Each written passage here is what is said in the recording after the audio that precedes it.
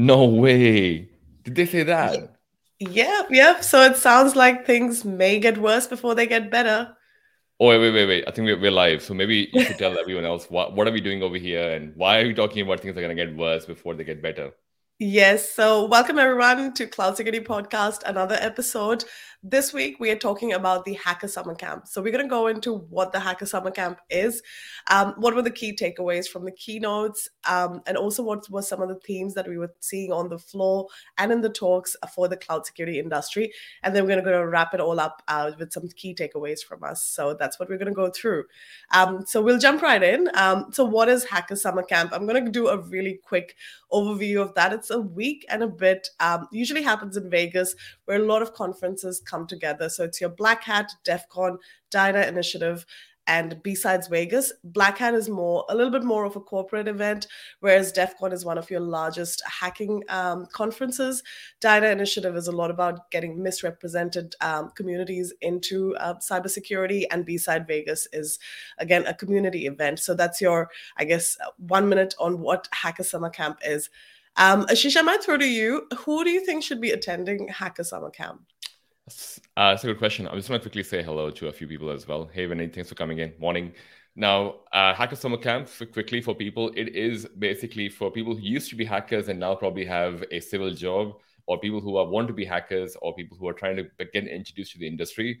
There were a lot of people we met who got their kids for the first time. They're young kids who are going into universities. Which So there were which a lot is of such a those great people as idea, well. I So think. creating a new lineage of cybersecurity. So it's for everyone. I think I definitely recommend going to both Black Hat and DEF CON and the entire Hacker Summer Camp. It's a thing. You can go with your parents, as it seems like, as well. Amazing. So we're going to jump into the Black Hat keynote, which this year was given by Jeff Moss, who is the founder of Black Hat, and also Chris Krebs, who used to be, I think, a former director of CISA. And there were some really interesting takeaways, and I think that really set the tone for what I guess this is ahead for the cybersecurity community. And I guess what are some of the key themes that we should be looking at, or things that we should be thinking about? So Black Hat has been around for 25 years. It was started 25 years ago, and which I found to be quite interesting to actually educate the industry about how to buy secure products. And I found it really interesting that Jeff Moss did mention that that didn't quite work, and we are still kind of trying to figure it out. They were looking 25 years ahead. So what's lying for us, I guess, 25 years ahead in regards All to right. that? So wait, was that the first one? Because I think so. DEF CON did 30 years. Yeah. That's why they were DEF CON 30. So DEF CON started first, followed by Black Hat, followed by B-Sides Vegas, I guess. Yeah, yeah. So that's the way it sounds like. So DEF CON was obviously celebrating their 30th year with their homecoming, and Black Hat was in the 25th year. I think DEF CON has been going on for quite a while as well, which is like obviously it's primarily for the hacker community, and a really cool event. Obviously, you get to see all sorts of hacking far beyond computers. There's so many things that can be hacked these days because we are so connected. Which brings me to a really interesting point that came up in the keynote, is the fact that the landscape is really shifting for cybersecurity, and I guess for the industry overall, because more things than ever are connected to the internet. A lot more data is out there. So the attack surface overall has increased a lot, so which I thought was really interesting. And things for that pure reason, the fact that a lot of us have migrated to the cloud. There's been accelerated digital transformation, which we spoke about quite a bit around RSA. There is a potential that things may actually get worse before they get better. So which was quite an interesting takeaway.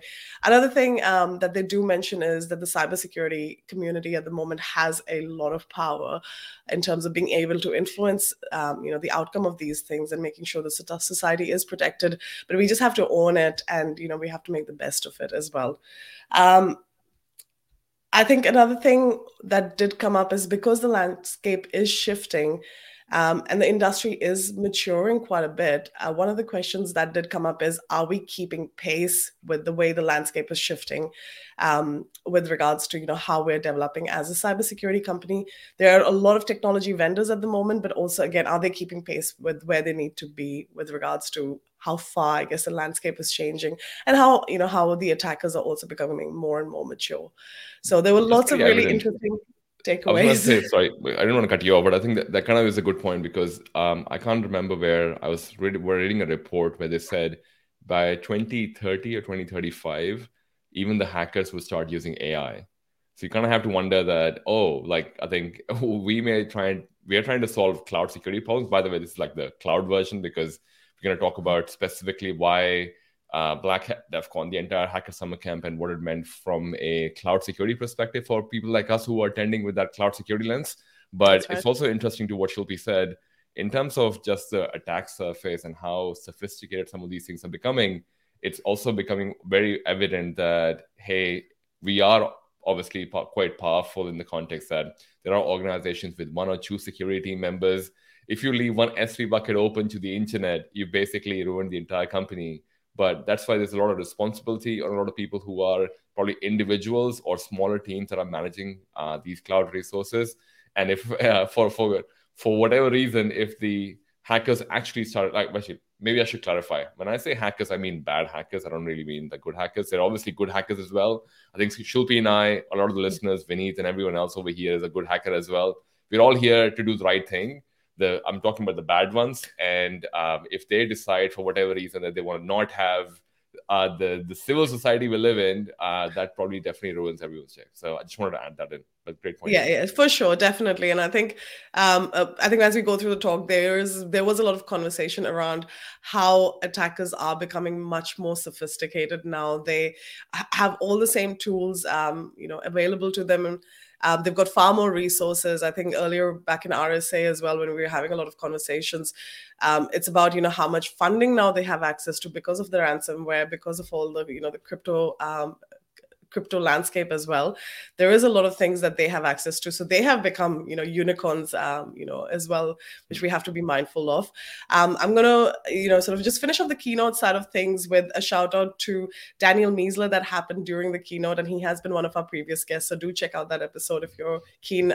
Very interesting. So he did say, and I do agree with this, software will remain vulnerable because the benefits of an insecure product outweighs any downsides that it has. So until that will stay, we will be dealing with this kind of a problem. And I do agree that, security does work within a larger ecosystem within an organization. They're within organizations that are trying to obviously, produce products at a very fast pace. And the benefits of that obviously often outweighs, I guess, downsides of any security risks that we might see. So some really interesting nuggets there in the keynote. But I think the next thing that might be interesting for us to get into would just be some of, I guess, the overarching themes that we were sort of saw at Hacker Summer Camp as a whole, and then we'll obviously go into each of the conferences. But one of the things that was really interesting for me this year, cloud security has been always a lot about, I think we hear a lot about AWS because AWS was the first one on the ground. They probably started off a bit earlier. So a lot of the talks previously have been around AWS and learning. This year, I did seem to think, and I would love to hear from anyone who either attended or is catching up on the talks. There were a lot of Azure talks. There were a few GCP talks. There were AWS talks, but not that many. And I wonder, there could be one of two things. Either we've had a lot of AWS talks and people are wanting to hear about the other clouds more. There is a notion that there is a little more adoption of the other clouds as well with Azure and GCP. So that could be a reflection of where the industry is going. But I think that's something that I would love to hear other people talk about as well. There was a focus on IAM, which was, again, very consistent with AWS Reinforce that we attended. IAM, even though I think it was one of the very initial things that we were talking about in cloud. And as a concept, I think IAM always sounds really simple, right? It's protecting, your access and least privilege and all of that. I think it's something that as an industry, as a cloud security industry, I think we're still trying to solve.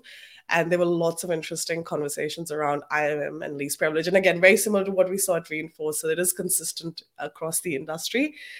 Supply chain security, I think, has been, and I think, I know you and I have done like a series previously in this year, and it does sometimes, you kind of almost feel, is it becoming a buzzword? But no, it's not really, because I think, again, it is one of those things that is such a risk. There was a lot of conversation around, CI/CD pipeline was a big one, which I saw in many different talks, but also around API security as well.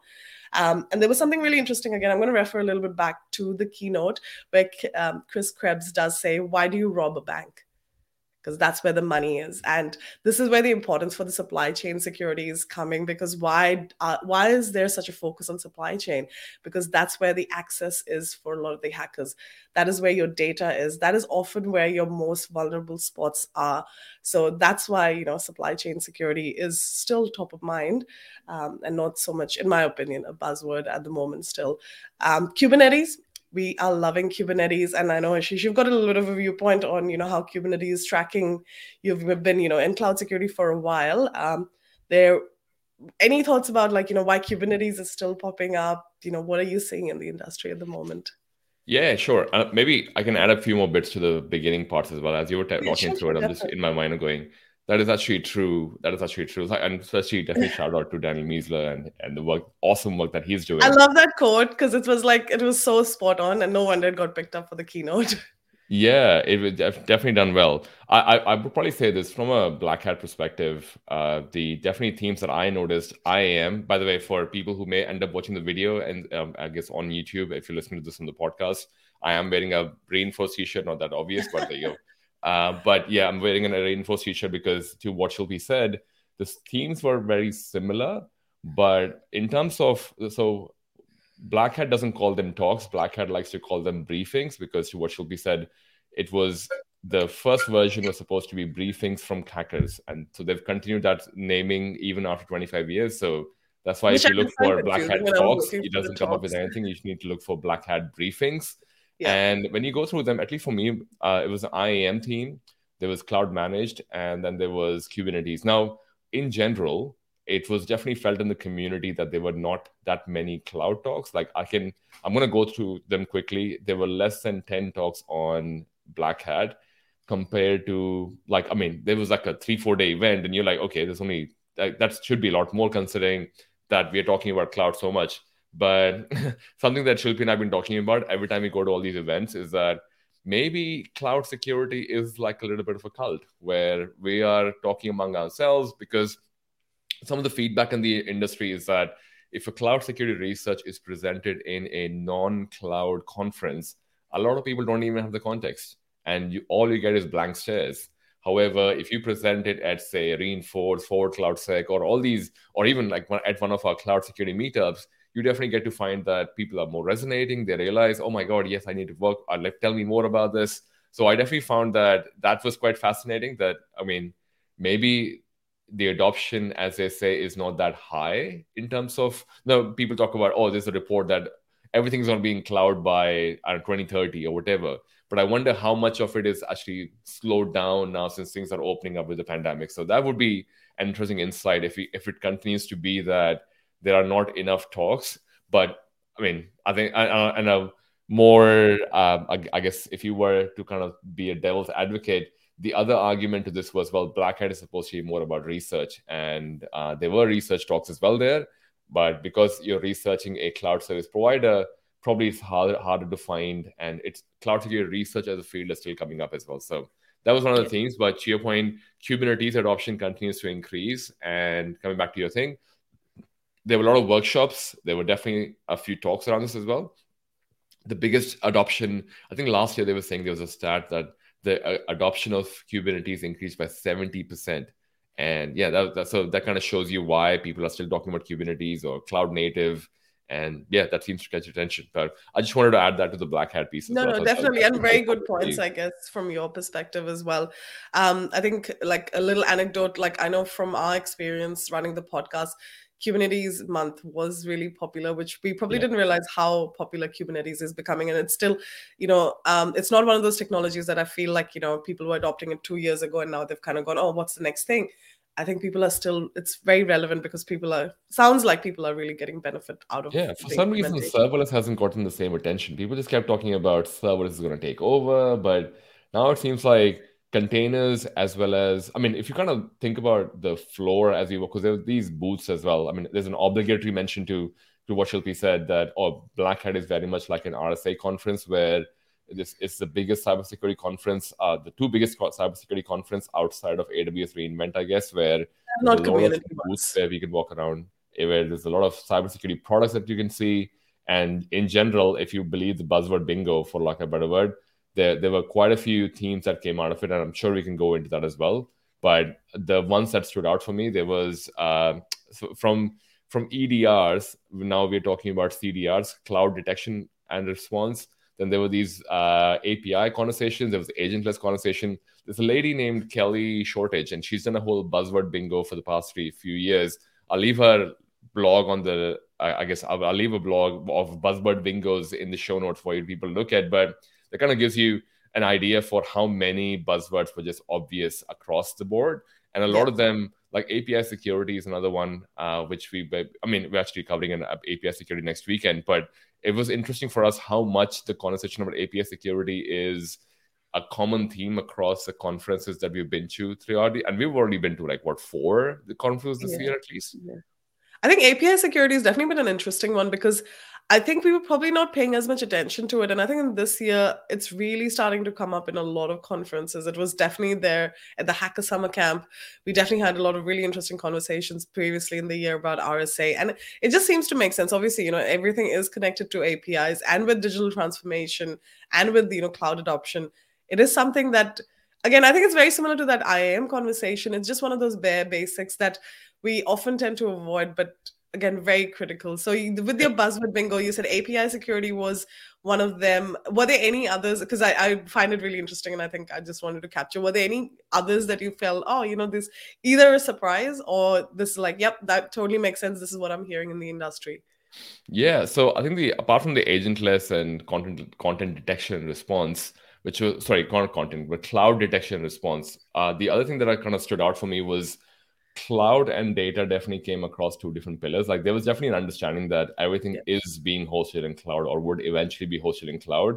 Maybe that's why if you compare the talks for cloud, say to 2021, I definitely don't feel it's a fair comparison because 2021 was a virtual version and not many people wanted to go out or do anything. So maybe I may be a bit biased in saying that Black Hat 2022 had a lot more talks, but not as many as one would think, but still more than what it was in the previous years. I definitely felt cloud and data stood out as a big pillar, especially because the conversation around privacy for people in Europe who have been following Google Analytics was made, I think was given a notice. I think it is definitely going to be called out as not compliant with GDPR from memory a few months ago. There's a lot of conversation around privacy. So the 2 pillars, if you wanted to just zoom out and look at what are people really talking about. So there's a lot of threat detection response in the cloud context. There's like the whole agentless. I would put all of that in the cloud bucket. And then there was the whole data. How do you identify data? How do you manage data? What do you do for data's rogue across? And even there's a ASPM that was there as well. That was also in that same vertical as a cloud, because they're also realizing that, hey, there's a lot of the stuff there. Supply chain, again, I would put it in the cloud bucket, but I guess it kind of travels across both things. So I would probably say if you were to zoom out and if you start to notice a pattern, cloud and data are probably the 2 pillars that, all of them connects one to. Yeah. Which isn't surprising because obviously data for most organizations are their most critical, I guess, secrets or the things that they need to protect the most. And cloud for many organizations is where everything is being hosted. So that to me makes sense. I'm going to cover off just a couple of other quick things, key trends that we were seeing across Hacker Summer Camp. So one of them was the rise of cloud security research. So that is something that has really been popping up over the last couple of years. Cloud security research and researchers, there were talks from many different companies at the Hacker Summer Camp across the board about just cloud security research that has been conducted and vulnerabilities that have been found and what does that mean for the community. So I thought that was really interesting because that's coming up, and there were researchers from Microsoft, Wiz, obviously Outsider Security, Palo Alto, Unit 24. So there were quite a few of these talks across, I guess, Hacker Summer Camp. The other thing that was really interesting was seeing a lot of vulnerable by design tooling. So a lot of tools were shared, and we'll link them obviously in the podcast show notes about being able to obviously do hands-on testing of these cloud environments, which I think is really valuable. So there was CI/CD GOAT that was released. There was Azure and AWS GOAT. There were Kubernetes GOAT. So there was quite a few of these that were released as well, which was interesting to see that the industry is recognizing the need for some hands-on tooling and getting that hands-on experience as well. So that was kind of like a wrap up of key themes that we're seeing. So now we're going to get into, I guess, the meat of things as well. So starting off with, I think let's kick it off with Black Hat. Which we said, obviously is that little bit more corporate. Still, the intention is that it's one of those technical conferences. Being at Black Hat, listening to the talks, Ashish, what were some of the things that really stood out for you as, I guess, a person who's been a CISO and also someone who's been in the cloud security, been a cloud security professional for a while? Sure. And Black Hat 2022, as you said, it's a very corporate event, and I think that's why you see a lot of suits walking around. Not that there's anything wrong with wearing suits. I wear a suit as well every day, but I think the theme over there was it's divided. The briefings itself is divided into, I guess, two parts. The first one, day one, is something called a CISO Summit, where it's only an invite. I think my understanding is it's an invite-only event with only CISOs allowed. They have a set of talks that go through. And a lot of people who we spoke to, a lot of CISOs who we spoke to, they basically said they would just come to Black Hat just for CISO Summit. Just the conversations on the floor. Also because not everyone has access to it. So your guard is a bit more down because you are talking to other CISOs and you hear problems that are really interesting that other CISOs are facing, what you're trying to find out about. And I mean, not that this I don't want to call it like it's a boys club or whatever, but I think it's definitely a CISO club.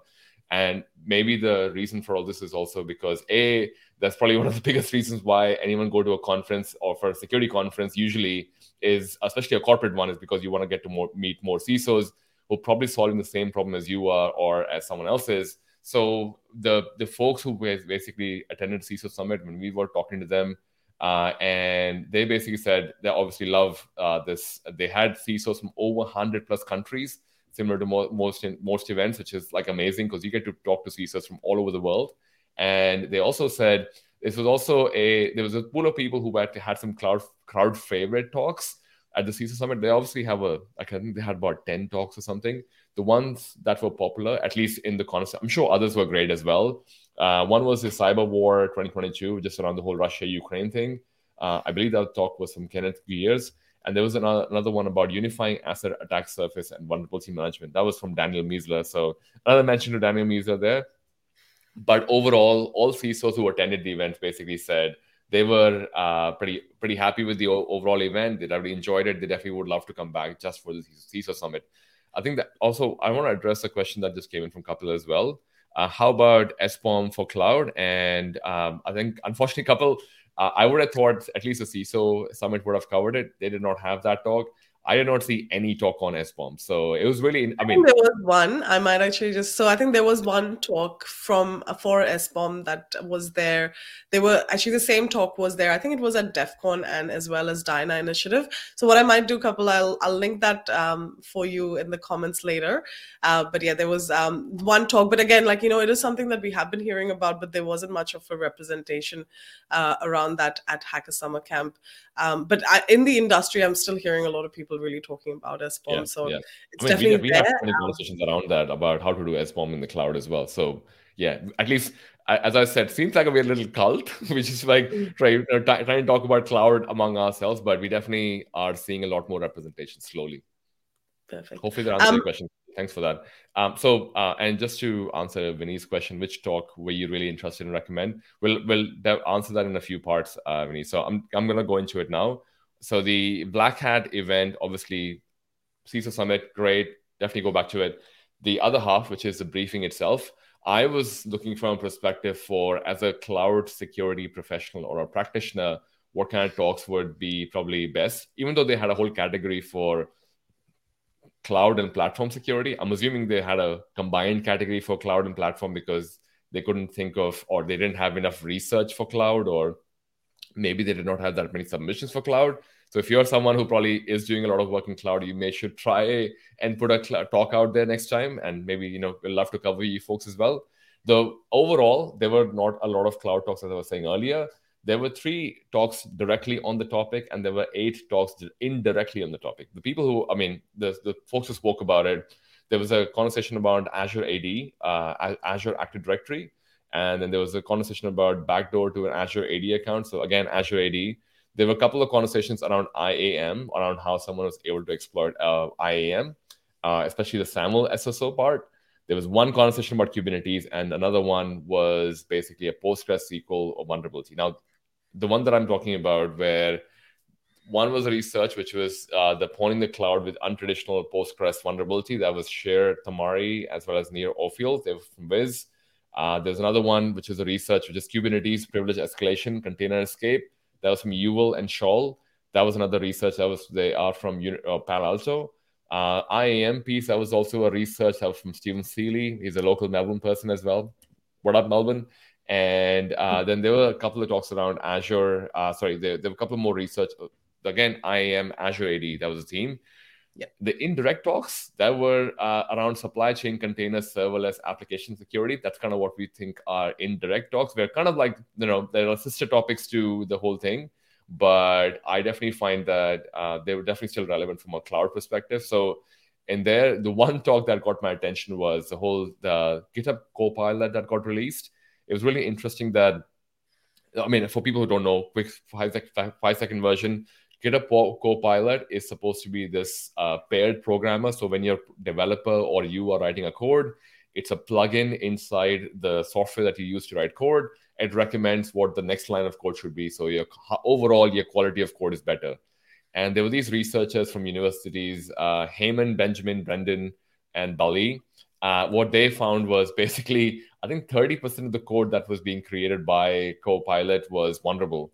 And I made a whole Twitter thread around it. And it was really interesting because what they said is, well, if at least what the industry is saying on Twitter was that if the overall code on GitHub is vulnerable, then it's very understandable that GitHub Copilot is learning from that code and is probably going to add more of that. And I don't want to ditch any Copilot. I'm sure they can make a better version for it. If you were already creating good quality code, that would already happen. So I didn't want to ditch on it, but I thought it was a really interesting concept that if this was the first version of AI, then maybe this could be the beginning of something that we may have like a paired programming thing. So that was my thought on it.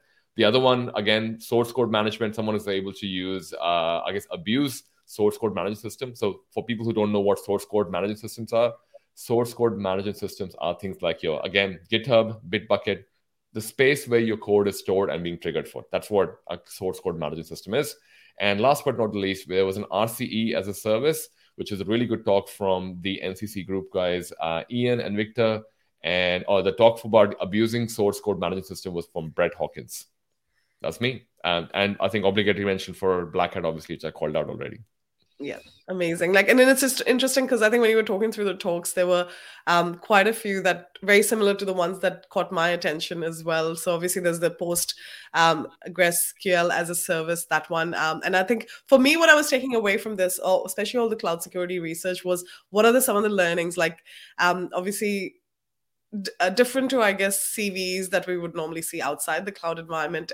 A lot of the vulnerabilities found in cloud actually get patched up. So they're not so much about making sure you're upgrading this, and it's often about what are the learnings. And I think with the PostgreSQL as a service, one of the things that they do mention is isolation is key, and isolation can be a really good tool to stop hackers. So I thought that is something that we could probably take away as a learning for even other things that we might want to do with our cloud as well. Every cloud security provider does have a different isolation mechanism, and apparently there's very limited information about that as well. So one of the recommendations they had is that ask your cloud security providers about what their isolation mechanisms are. That could be something that could be quite valuable. With the Kubernetes one, I know you spoke about that one as well, about how some system pods are sometimes quietly installed by Kubernetes. So again, we're going back into that conversation about, following your least privilege. I think I do feel like it does become a bit one of those things. I hear least privilege so much, and in theory, it sounds amazing, but it sounds like it's one of those things that we're still trying to figure out how do we do it. And also segregating the powerful pods from the untrusted ones. So again, I know Kubernetes adoption is increasing a lot, but again, with any adoption, as with cloud, there will be some vulnerabilities that we need to be aware of. So I thought those were some really quick, key takeaways that we could take away from that. I think the other talk that you did mention was the one about RCE as a service, or remote code execution as a service, and what people have learned from 5 years of looking at different CI/CD pipeline compromises. And the key, and CI/CD pipeline is one of those things, as I mentioned before, was quite common, and we heard a lot of topics around that just across Hacker Summer Camp. So CI/CD pipeline, we know, is really beneficial, but also it's really complex, and environments are rarely threat modeled. Which was, again, very interesting takeaway. I know there's an increased conversation around threat detection now, but it sounds like that's something that probably wasn't happening before. So I'm glad that it is. And there have been a lot of, high profile compromises that have happened. So there's an increased focus on pipeline and infrastructure and making sure they're protected. So those were some of my key nuggets that I thought, okay, I'm going to take these away and, sort of look at implementation and these good hygienes, I guess. Going on to DEF CON now. Sorry, before we go to DEF CON, there's a question from, or there's a comment from Kapil around zero trust is also a buzzword everyone's talking about. Unfortunately, if there wasn't much on zero trust, at least in my research, I did not see anything for zero trust in Black Hat or DEF CON. Did you see anything, Shilpi, in your research? Not specifically, but I think zero trust, again, is one of those topics like supply chain, which I think has so many components to it. So I think a lot of the things, be it, IAM or API security, there's so many different pillars. And I know we're covering zero trust in some upcoming episodes. I think talking about it as a whole, it's quite hard. And I think what we may find is a lot of the talks that have happened kind of lead into that whole concept of how does an organization achieve zero trust. But I didn't see any that were talking fully about that. But I know, Ashish, you've got a talk coming up at one of the conferences around zero trust. So, maybe this kind of goes back to the whole thing that we were talking about. And thanks for the question, by the way, Kapil, that, so there are certain themes like SBOM and zero trust are definitely being spoken about by a lot of people. And 100%. I think so. Kapil just mentioned mostly in RSA, and that's definitely true as well. So zero trust. If you kind of go back to the RSA, which is the first biggest cybersecurity conference in this 2022, they definitely had a lot of talks about SBOM, zero trust, API security. Maybe if one of the things we can take away from this conversation is also the fact that if you're looking for industry trend, you probably should be looking at RSA for cybersecurity. Because I guess Black Hat, at least for 2022, seems like from a cloud security perspective, it's talking more about the research and some of the talks from it's more about, how do I exploit Active Directory? How do I, I think things like a bit more, they're relevant, but more relevant from an on-premise perspective instead of a cloud perspective, unless you have moved your Active Directory into cloud and not using a managed version. So I think maybe that's where, we didn't, and I think, by the way, Shilpi, I think what you raised is a good point. There are talks probably for people who know zero trust would get interested in saying, supply chain. I wonder what they're talking about and how that may affect my zero trust architecture. Mm-hmm. But outside of that, there was no direct link for our actual talk. That's right. And I think Black Hat, this is from what I was hearing from the attendees, Black Hat and RSA, the way they're slightly different is Black Hat's intention has always been a little more technical. So I wonder if they actually focus on more the granular, they go that one layer deeper where they're actually talking about the exact technology. Whereas with RSA, maybe they're talking about the more overarching supply chain, zero trust. So that could be, that's just me taking a pun, but that could be maybe one of the reasons why we're seeing more sort of Active Directory conversations versus, zero trust as a whole. So then that could be something. For DEF CON, what were some of the things? So this is the biggest hacker conference that happens globally. It was our first time attending it, and it's really sort of quite a magical experience because you can just see how many things can be hacked, and also that fact that so many things are now connected. So it definitely opens your eyes. But for your perspective, for a cloud security professional, what stood out for you for DEF CON? Yeah, and I think you probably just quickly, I wanted to talk about what you just said there as well, because this was our first time at DEF CON, first time at Black Hat. And I'm sure you had an exciting story when we were talking about it the first day, but it's almost, so there's always a theme, right? So Black Hat itself doesn't itself have a theme. It's just Black Hat 2021, Black Hat 2022. It kind of goes on from there. So they've been there for 25 years. DEF CON itself has been there for 30 years. Now, the reason why is DEF CON 30, and for people who kind of check out the blog later, which we'll leave in the show notes, what you would find is this obviously it was supposed to be a 30th birthday for Hacker, and that's why but the Hacker Homecoming, the reason why they have this is because 2020, which was basically DEF CON 28, it was turned into DEF CON Safe Mode. And then there was a bit more ease of restrictions last year. So there was more of a hybrid approach.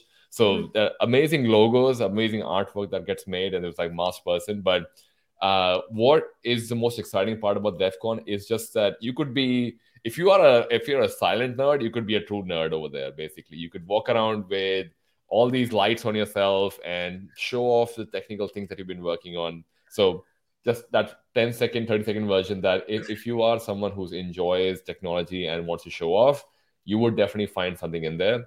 Now, as I mentioned earlier about Black Hat, everything is called briefing. In a DEF CON concept, the one of the few things which was interesting for us was there's only cash payments. So, but the money is for the ticket as well as for buying these badges, which are just electronic badges, which you can have, I guess, there are puzzles you can solve onto it. There's a lot more things around to it. And then they also have villages. Basically, if think of a topic, most likely there's a village for it, or you can start one village for it.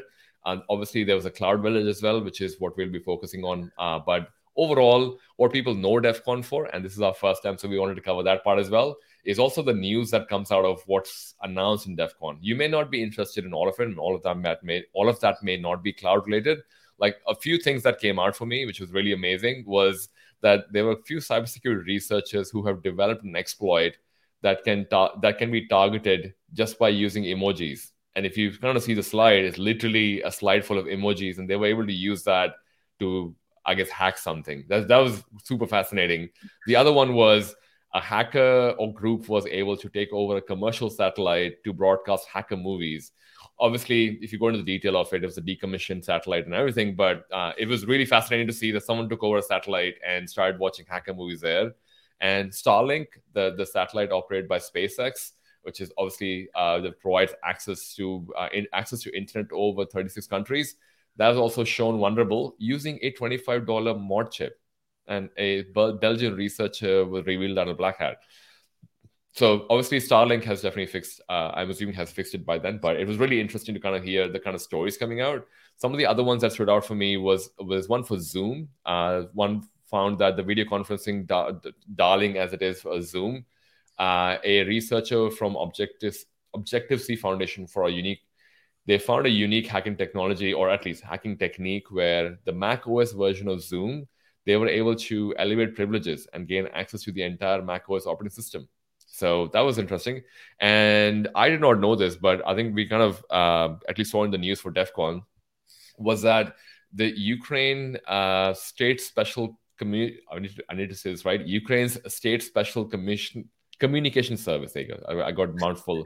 So Victor Zora, who's the deputy head of Ukraine's State Special Communication Service, he was attending Black Hat. He basically told his country's infrastructure has experienced over 300% uptick in cyber incidents since Russia's invasion of the country, including the discovery of something called the Indestroyer 2. For people who don't know what Indestroyer is and why this is version 2, Indestroyer was a particularly nasty strain that was able to control electrical substation software and cause power blackout as well as damage equipment. And so, I mean, this is amazing, but they obviously did not announce it. He just came for the 2 days and Victor just came in and left, but he did address the audience for it. And there was a conversation around from the White House people who came in as well. There are people from obviously the American White House. No, I'm sure there are White House in other countries as well. So the American White House, basically, there was a cyber director from there named Chris Inglis who told reporters about they're focusing on the 3 waves of attacks. That's what they're looking at in terms of coming onto Black Hat. I did not know what the 3 waves were. The first wave is focused on adversaries holding data and system at risk. Second wave is the attackers still held data and system at risk, but they then abstract that into holding critical functions at risk. And then the third wave of attack is it's attack like the Colonial Pipeline. So for context, for people who have seen Die Hard 4.0, it's kind of like there's a concept over there which is fire sale. You start shutting down the basic foundational public systems one by one. I think that's what they're talking about, the 3 waves. So at least that's what I took away. So for me, that was amazing. The CISO perspective, there was no specific CISO conference, as I mentioned, the most of the villages. But if you are a CISO or a former CISO like me who has always had the hacker mind and wanted to walk into at least a room and identify, I wonder what's happening in aerospace industry or AI or biohacking or car hacking or ICS, payments, voting machine. There were so many interesting topics. And I think I can imagine if you are a CISO in a particular industry, like for example, if you work in a bio industry, you probably would be really interested in biohacking. If you work for Tesla or Cruise or one of those automation companies, you probably would be interested in going to the car hacking village.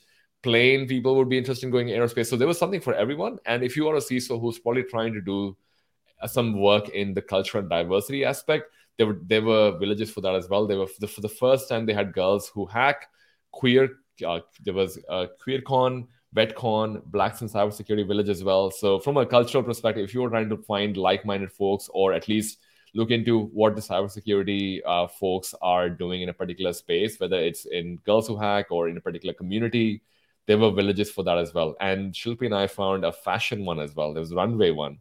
What do you think of the runway DEF CON village? I thought it was really interesting. And I think before I touch on to that, I think just hearing what you were sharing about DEF CON, yes, definitely lots there for diversity. Obviously, there's Diana initiative that runs at the same time as well, which is their focus is to increase diversity and representation. So villages, of course, and Diana initiative, just a quick plug on that.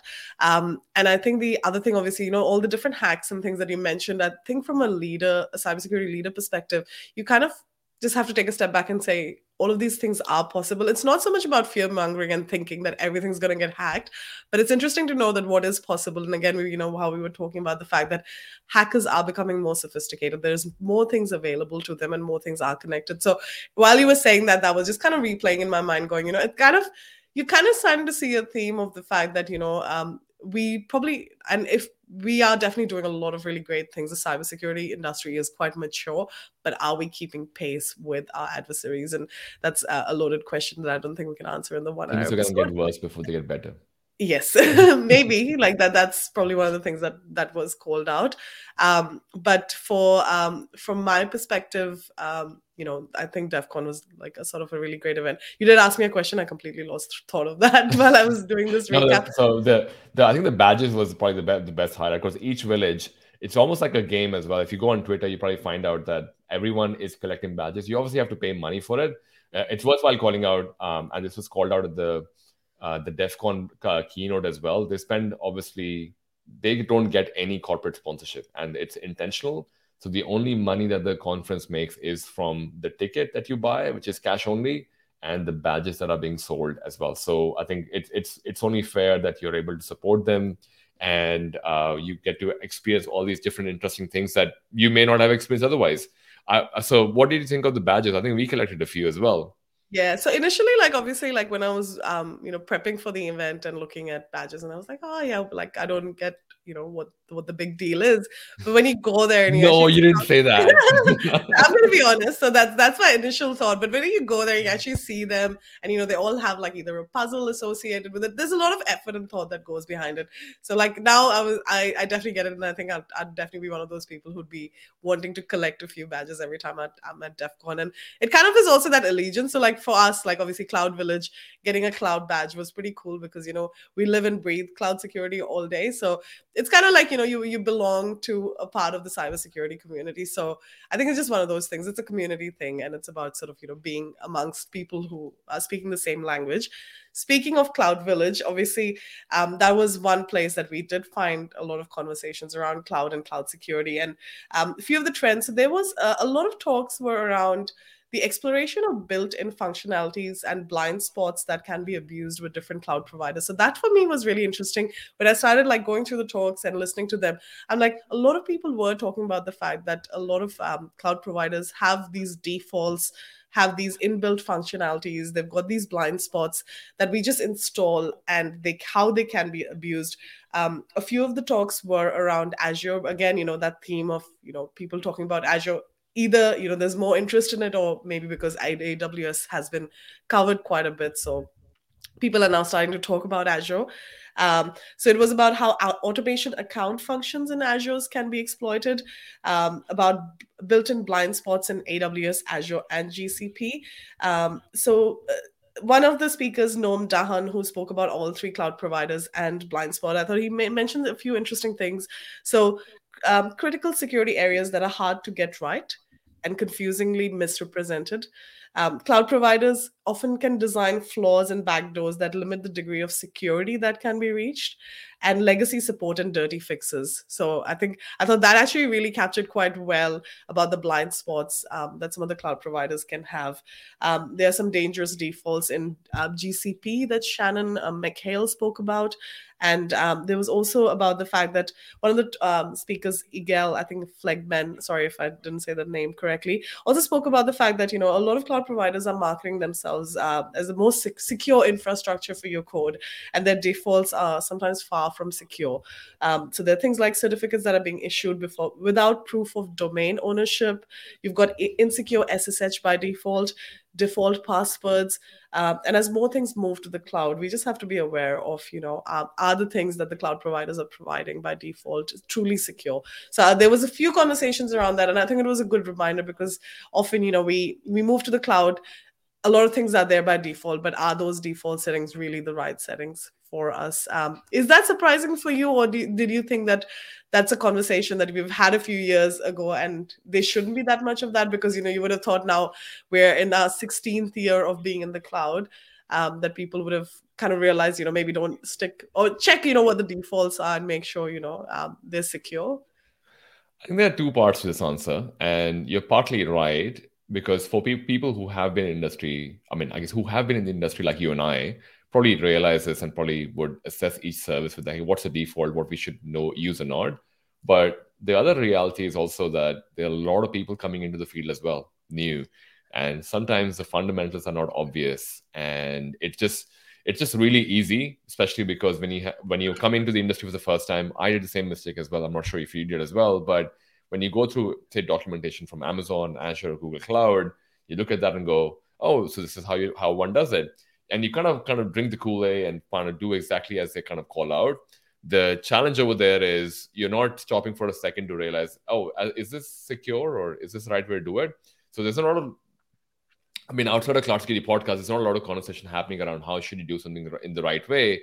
And it definitely is a theme that stood out, that, oh, maybe there needs to be more conversations around this thing where, hey, how do you do something the right way? Because easy to kind of learn the wrong way, because to kind of what you mentioned and what was mentioned in the talk as well, a lot of the defaults are probably not the right ones for your organization.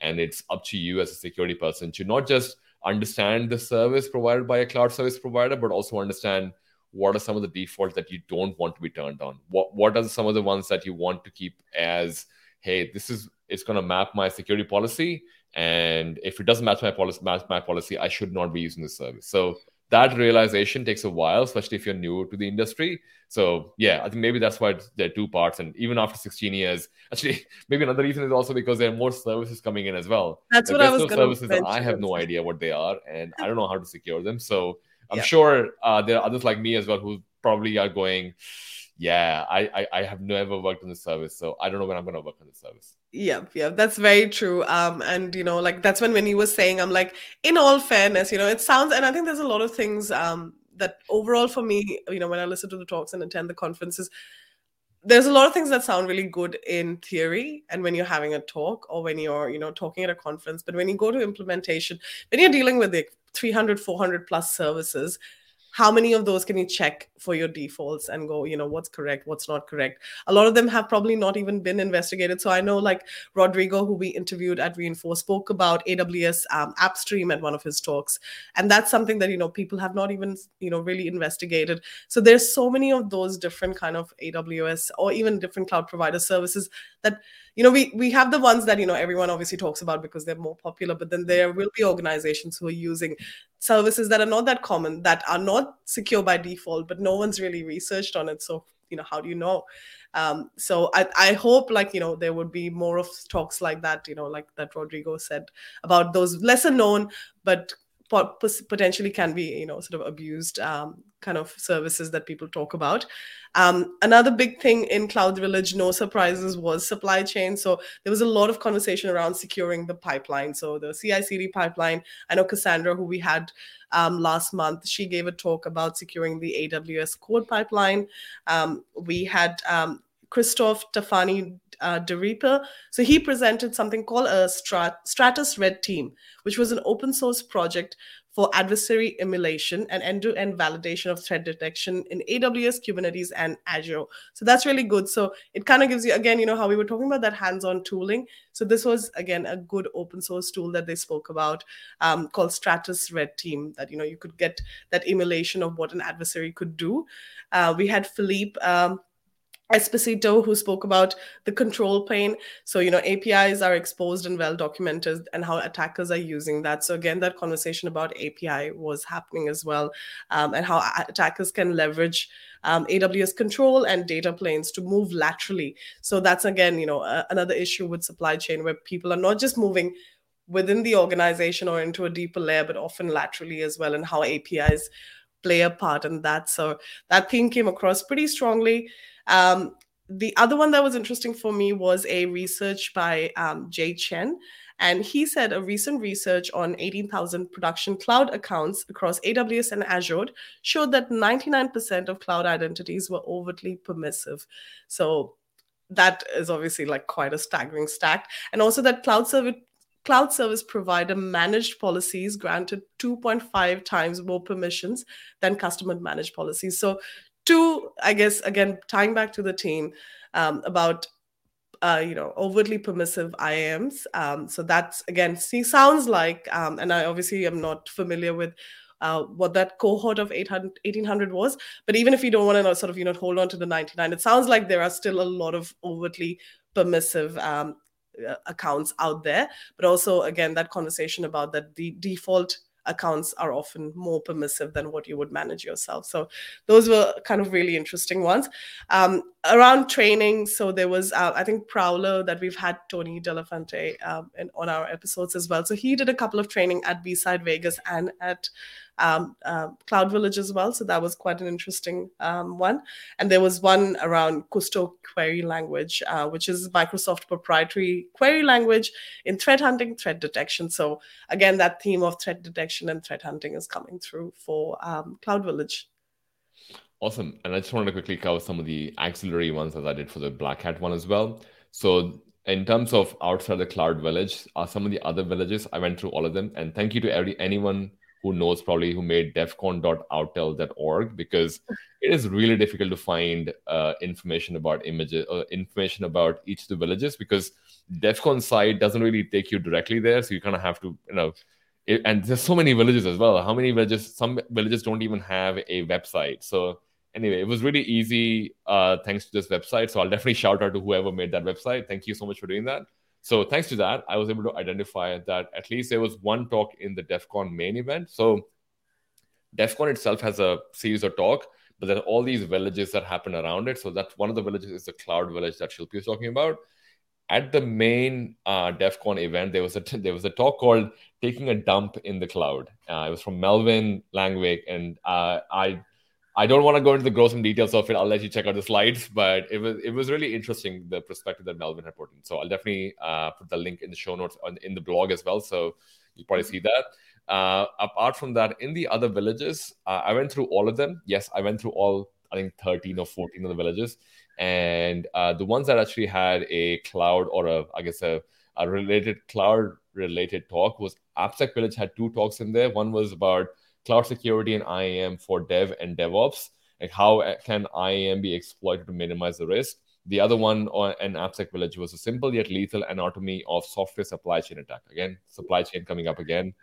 The Red Team Village had one workshop for container and Kubernetes offenses, and Recon Village had new frontiers in GitHub secret snatching. So by Tilson Galloway, and the talk or the workshop at Red Team Village on container and Kubernetes offense was from Michael Mitchell.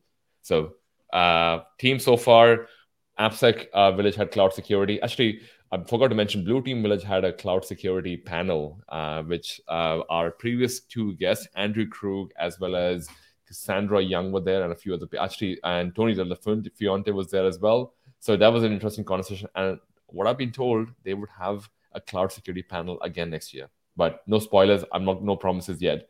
But yeah, so quickly, AppSec Village had 2 talks by David Henry and on the cloud security topic, and by Ilan Rapoport. I hope I pronounced it correctly, and Tachachi. They were talking about Elard and Tachachi were talking about the simple yet lethal anatomy of a software supply chain. In the Red Team Village, the container and Kubernetes offense, that was a workshop by Michael Mitchell. In the Recon Village, the new frontier in GitHub secret snatching, it was a talk by Tilson Galloway. So for people who probably thinking, why do I care about GitHub secrets? If you kind of go back to one of the most popular reasons for why people find out about or why people get access to your credentials is probably because they are looking at credentials in GitHub. So that was it. That was my takeaway. And obviously there were talks, training workshops and stuff as well. Yeah, amazing. And I think it's good to see like there is a little bit of sprinkling of cloud that are happening in all the different villages. So I guess there is definitely that, increased adoption that we are seeing. I think very quickly, I did want to go through obviously B-Sides Vegas. So it's like, we have B-Sides all across the world. We were at B-Sides SF earlier in the year. And this one, again, is one of those conferences that sits on the side of a major conference. So in this case, it might be DEF CON or Black Hat. Again, the theme was very much supply chain. So there was so many conversations around CI/CD environments. CI/CD is becoming part of a standard infrastructure, and there is an increased adoption of infrastructure as code. So there was a lot of conversations about that being attack services for supply chain. There was CI/CD GOAT that was presented at B-Side Vegas, which I spoke about before, which is a deliberately vulnerable CI/CD pipeline dashed into CI/CD pipeline. So there were all those conversations that were happening. There was also conversations about open source dependency, which again goes into supply chain because, as we know, open source dependencies is a big part of supply chain. So Russian APTs have, gotten a lot of attention over the last time, and especially now with, I guess, Russia and Ukraine, everyone is thinking about, how Russian APTs are very active. But there was a conversation from Cheryl Biswas where she spoke about Chinese APTs and that they have been a force behind more attacks than people realize. So that was really interesting for me because I don't think we were paying that much attention towards that particular demographic. They're targeting technology sectors for economic espionage and intellectual property theft. So, and are we ready? Yeah. So are we ready for what comes down the CI/CD pipeline? So that I thought was really interesting from an open source dependency perspective and how they are being targeted by different APTs, Russians, but also sounds like Chinese. Matt Muir had a really interesting talk. So he was talking about, again, this is going back to the beginning of the conversation we had, is like how the attackers are becoming, they're becoming more sophisticated. The attacks are becoming more severe. And in his talk, he talks about how he feels probably the defenders are not being able to adapt at the same pace. So adversaries have increased awareness of incident response techniques and cloud security mechanisms, and they are being leveraged. So our attackers are getting smarter. And he actually spoke about 2 cloud-focused malware campaigns where attackers were able to evade detection by, they are learning, I guess, at the same pace. And with obviously all this information being online, adversaries are learning probably at the same pace, and maybe they sometimes have bigger motivation. So that was maybe they're listening to this conversation and finding out ways to escape it as well. Yeah, I hope not. So this conversation only for good hackers, maybe. But yeah, so that was really interesting for me, and the fact that he was able to actually demonstrate that with examples as well. So those were some good ones. There were some talks that were sort of delivered at multiple events. So I know Rodrigo spoke at a couple of events, similar conversations. Philippe did as well. So you do find that in a place like Hacker Summer Camp, where there are multiple conferences, a lot of the really good speakers will be speaking at different events. They might tweak the talks a little bit forward based on where the events are. So you get to hear different perspectives about the same topic as well, which is really interesting. Dyna Initiative, though, they obviously want to talk a lot about mental health and diversity and all of those things. They also did have a few cloud talks, which was good to see. So Cassandra Young spoke about guardrails for AWS, and the CI/CD pipeline was also mentioned at Dyna Initiative. So that was really interesting. Any comments or thoughts around, that No, I think that was pretty much, you covered it really well as well. So in conclusion, do we still feel that there is it's going to get worse before it gets better? Yes, so I think we started that, and I was like, when everyone kind of came into the conversation, Ashish and I were just having a chat, and I was saying, "Can you believe this is what they said?" And I'm like, initially, and and I think we're both of that ethos that we're not about, fear mongering, and cybersecurity is not about that. It's about how do we find solutions. But when you start to have this conversation, it's not so much about being scared, but about just being aware. Things may get worse before they get better. So we have gone through rapid digital transformation. A lot of things are moving to the cloud. A lot more things are connected. Our adversaries are getting smarter. They've got access to more tools. Obviously, supply chain, we've seen a lot of sophisticated supply chain attacks. So there's multiple things that are happening. I don't know whether they'll get worse, but definitely, the attack surface is growing, but as a cybersecurity industry, we are maturing as well. So it's just that open conversation. It's just about bringing, I guess, that awareness to the fact that these things are there, and we probably need to, keep pace, keep ourselves, listening to podcasts, attending events, keeping ourselves, sharing that knowledge to make sure we are keeping pace. And I'd like echo what Chris Krebs said again. The cybersecurity community does have a lot of influence at the moment. We just need to know about it, and we just need to own it. So that was probably my overall takeaway from Hacker Summer Camp. Ashish, what would you like to finish off on? I think I definitely, so for people who may have been attending security conferences or keeping a tab on it for a long time, and you might hear this and go, yeah, it's always been the case. We are always chasing our tail with the hackers. And our job is probably the hardest. When I say our job, the blue team, the folks who are trying to do the right thing, and the folks who are trying to build a safer, I guess, ecosystem for cybersecurity, I definitely feel that was very evident. And that's an essential part of why people should keep an eye out for the Hacker Summer Camp, because you're getting to understand how the adversaries themselves think. But these are the good adversaries who are hanging out with you and sharing what they've learned. So it's a good thing that we also have all these smart people around who are probably sharing what they've learned over the last year. And it's not easy to get one of these talks. So I can imagine the amount of research and the amount of talks that would have been even rejected, but they would have been good. So I hopefully we can, if they are listening to this and going, oh, my talk was there, but it got rejected. But if you folks want a platform to come and talk to, I'm sure Cloud Security Podcast would be more than happy to kind of talk about any cloud. And there's things like, as you said, like a couple brought up like Zero Trust, SBOM. There's lots of things. It's hard for a conference to cover all the topics that people want to, speak about. So definitely, if anyone out there in the community wants to, share something, we are more than happy to, have a chat about that at Cloud Security Podcast. We will link all the talks that we went through, on our podcast show notes, but also in a blog, so that, there's a lot of information here, and we've tried to distill that, the key takeaways. And if you were to spend 1 hour to soak in all the knowledge, how you would, and it was hard because there was just so much great information. So we'll link the talks. Some of them were recorded, not all of them, but for any that weren't, we'll try and, put some bullet points just so that, you can still take away something from it. But thank you so much for listening. Hopefully this was valuable. Yeah, thank you for listening, everyone. And we will see you on the next conversation. In the meantime, we just have some music. Thanks, everyone. Thank you so much for listening. See ya. Bye. Thanks, everyone. Bye.